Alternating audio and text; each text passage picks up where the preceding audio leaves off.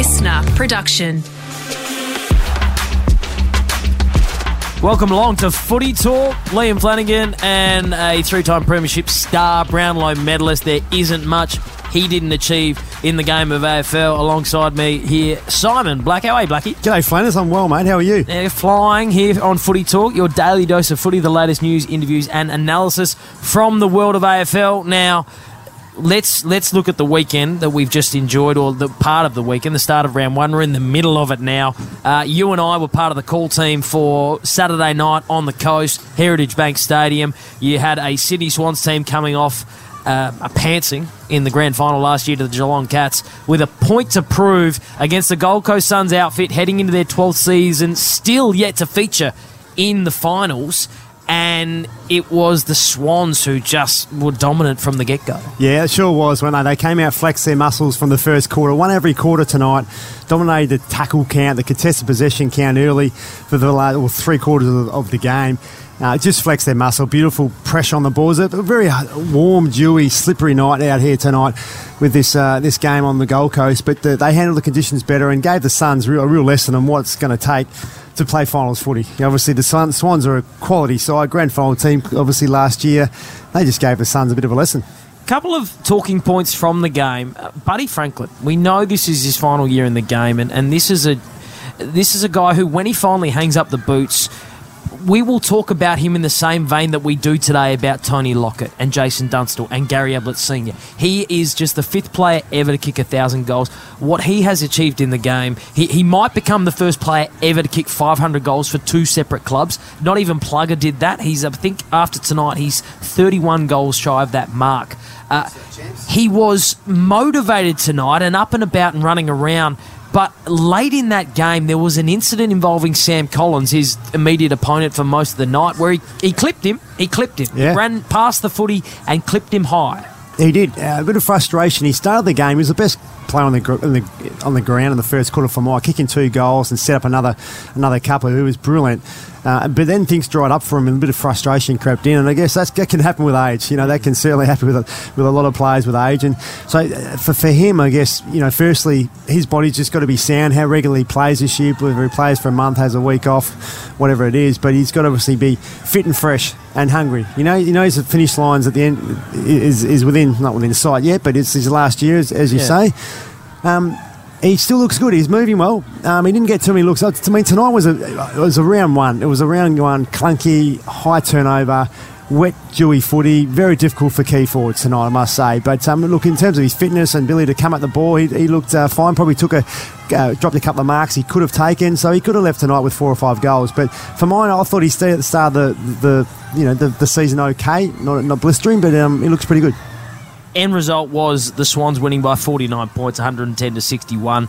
A good, strong percentage boosting win to start the season for the Sydney Swans.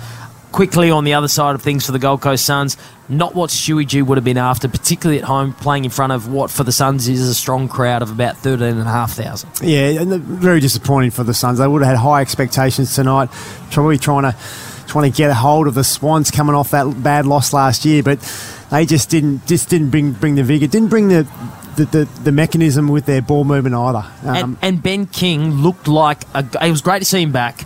This is a hugely talented forward, him and his brother Max and the other, those, Charlie Curnow and the Ben Mackay. And these are the types of big, tall forwards that we love seeing play the game.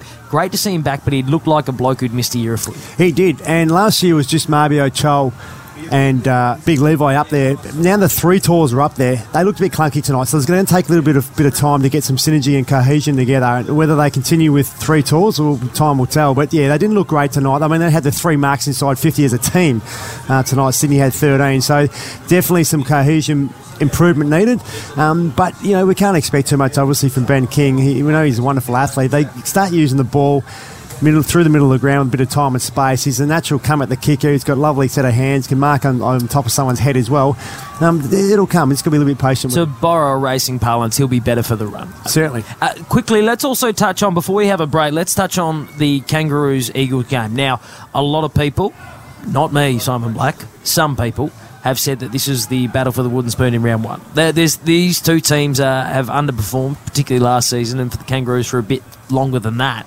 But the Roos hold on and just eke out that 5-point win, Alistair Clarkson, new reign, it would breed some good feelings at Arden Street. Yeah, absolutely. Clarkson's first game in charge. I was very impressed the way they hung on there today. The West Coast came and, geez, what about Sheasel? What about his debut? Let's talk about Harry Sheasel, and to borrow a quote from our man Richard Champion, holy Sheasel, 34 disposals in your first game of footy. Do you remember how many touches you had in your first game? not a quarter of that. Not 34. No way. I mean, that was superb, wasn't he? He looks a ready-made AFL player on debut. I'm not sure where that sits in terms of all time for a debut. 1991, I believe, was the last time a first gamer had that many touches. Well, there you go. There you go. So, look, impressive. Look, a win is a win, regardless of how it comes. And I think for Clarkson, who is fundamentally trying to change the culture at that joint, the win. On the other side of it, back in your home state, Western Australia, the West Coast Eagles, it's the biggest, financially most stable club in the competition, and yet this is an unknown, lean patch. It is. It's probably in the history as a club, it's probably now become their leanest patch. They've always seemed to bounce back a little bit like the Sydney Swans. Always find a way to not bottom out for too long. They've got a bit of work to do. There's no doubt about that. They're young talent. They need them to come on. Need their best players up and playing well. Had obviously a lot of injury issues last year and need a bit of luck in that area. But, yeah, not the start they wanted, and Adam Simpson has a lot of work to do with them. We should give a quick shout-out as well in that game. Nick Larkey, six big ones. The Drew Petrie 2.0. And then, obviously, Luke Davies-Uniacke, another high draft pick. They've got these high draft picks on their list, but he had 32 disposals, 11 clearances. He and Jai Simpkin are these very talented, high-potential players that Clarko will be hoping come on under his tutelage and actually start to deliver on their potential. And it looks as though Davies-Uniacke started that process tonight. Yeah, I think I'm a big fan of him. He's become a really good player, and obviously Jai Simpkin has for some time now. So you're right; those two need to be fit and healthy, and throw Sheasel in there. Their future looks bright through the middle of the ground. All right, Blackie, we're going to take a quick break. We got two other games we need to talk about. The Demons making a statement against the Dogs. A little bit of a grand final replay from over in Perth for them there, and Port, frankly, embarrassing your mob, the Brisbane Lions, in a game that many had tipped the Lions for. Let's take a break. We'll talk about those games next. You're listening to Footy Talk. If you're listening on Apple Podcasts, Spotify, or Listener, please hit the like button, leave us a review or rating. New episodes every day at lunchtime.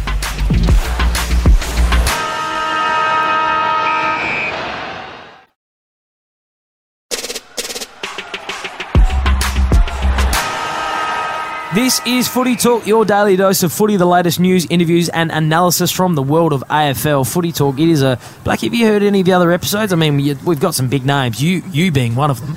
I'm just a passenger here. But we got the likes of Nick Riewoldt involved, Joey Montagna, Daisy Thomas, Abby Holmes as well. And then I get a Guernsey because someone needs to hold your hand through this conversation. You're a star, Funners. Yeah, good on you, mate. Hey, let's talk about the other results from Saturday. I'm going to save Port Lions for last, the Tom Rockcliffe Cup. I'm going to hold on to that one because I want to see your face when I talk about Port putting Lions to the sword. The D's. It's a new look D's outfit, mainly because Big Brodie Grundy and his man bun have turned up in D's colours. The Gawn-Grundy combo, when you heard it was going to happen, when the trade got done, what did you think? Well, it obviously adds a layer of class big men. Takes a bit of pressure off Big Maxi Gawn. And I think Grundy would be pretty determined after these last 12 months at Collingwood. I think there's no doubt he would be pretty determined to... I remember Scott Pendlebury saying, might have been 18 months ago, 2 years ago, so he thinks Grundy's the best player in the competition. That doesn't seem that long ago he said that.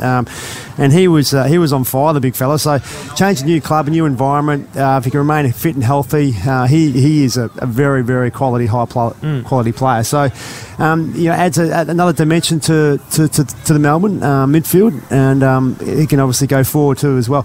So, yeah, look, Melbourne, off a bit last year, premiers before that.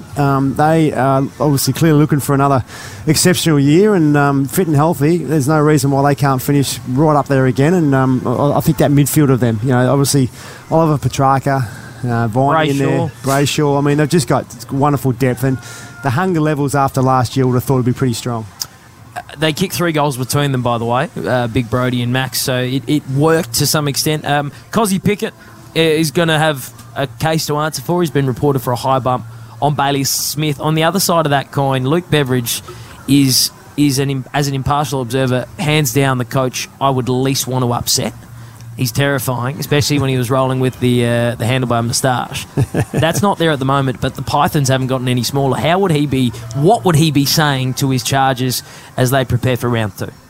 Well, you've got to move on quickly in this game, and I mean tonight that's a significant loss, 50 points, no doubt about that. You wouldn't have expected that going into the game. So look for them; they'll take away the positives from it. I haven't seen much of the game. We're obviously preparing for the game here on the Gold Coast, but what I would say is that they've added to their list, and early on they need to find that cohesion. Obviously Lob's joined the squad. They've got some ins that are going to take a little bit of time to find that little bit of cohesion. Whether Brisbane's the same, where they put an Ashcroft in the middle of the ground today, which I know you'll talk about shortly, is too early for too many minutes. They need to find that bit of synergy, and it can take time. And this is, I think, early in the game, early in the season, if sometimes you can get teams on the hop a little bit. Whether Port got Brisbane today, wasn't expecting that, but. Well, let's talk about it. It echoes of 2004 when Josh Carr and Kane Corns and Warren Treadray and put you to the sword on that last day in September. Today, it was the opening game of the season for both these teams, and after half-time, inspired by their new recruit, Jason Horne-Francis, just put the pedal down. Port and left Brisbane in the rearview mirror. Yeah, midfield masterclass from Power today.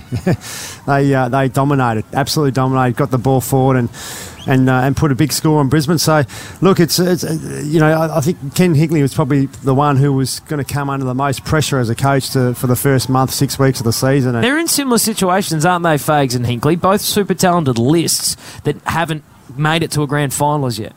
Yeah, and Port, they've been a good side. Last year they haven't been the last couple of years. They've slipped out. But, yeah, there's been a lot of expectation, and then comes the pressure. And then obviously Kenny's been, it's the start of the season, but it started badly in the first month of 6 weeks. And, who knows? There's a bit of talk about what could be. What could be. Yeah. So for them, it's critical they started well. They look fresh, look hungry, and the defensive part of the game, they just didn't give Brisbane much of a look in today. That's what, similar tonight with the Swans performance against the Suns, the defensive part of the game that Port Adelaide showed today. Brisbane's a very good attacking side, but Brisbane last year were 10th defensively. And you can't be a premiership side if you're 10th defensively. So that's an area for the Lions that they need to get far better at. Scores conceded, they were 10th. So that's an area for Brisbane. But Port Adelaide back on them. Great signs. Impressive spread of goal scorers too. Todd Marshall had 4, Charlie Dixon 3, Lockie Jones had 3, Junior Rioli 3, Georgiades, Powell Pepper, Horne-Francis, Ollie Wines, Connor Rosie. So they really spread that load amongst that talented list. Honestly, with the Brisbane Lions, they would be, alongside the Cats, probably the most tipped to make the grand final / win the comp. Any risk that they might have drunk a bit of their own bathwater leading into the season? Oh, maybe. And I'm not saying they have, just because when you come out like that and you are a highly touted side, that's a significant loss. That's right. And you've got to earn the right to win, don't you? You've got to earn the right. And today they didn't look like they looked like the hungrier side to mine. They looked like the more determined side, more team with a better cohesion. And Brisbane really, they got to find a way, the defensive part of the game. Things aren't working for them on the scoreboard. They're ticking the scoreboard over. How can they nullify the opposition from scoring? That's an area of their game they need to find improvement for them to be a grand final team this year. That's at the drawing board for Mr. Fagan. Yeah, no doubt. No doubt. All right, time for us to get out of here, Blackie. Footy Talk, it is your daily dose of footy, the latest news, interviews, analysis from the world of AFL. If you've got a question for Footy Talk that you want to get in and amongst it, you want to feel a part of it, you can participate on Instagram at footytalk_pod or on TikTok, Blackie, which is where you and I dominate, at footytalkpod on TikTok. Tomorrow, you and I are going to have a bit of a break. We're not coming back tomorrow, so we're going to hand it over to, how's this for a lineup tomorrow? Daisy Thomas. Daisy. 2 club, 100 games at both, Collingwood and Carlton. Yep. Yeah, goes all right. Abby Holmes, one of the stars of the media space and a good AFLW player in her own right, and one of the best newsbreakers in the world of AFL, JZJ Clark. Yeah, what a lineup. It's good magnificent. Lineup. It's a good lineup. We don't need 3. We just got you and me. All right, well, enjoy Footy Talk. We'll see you tomorrow.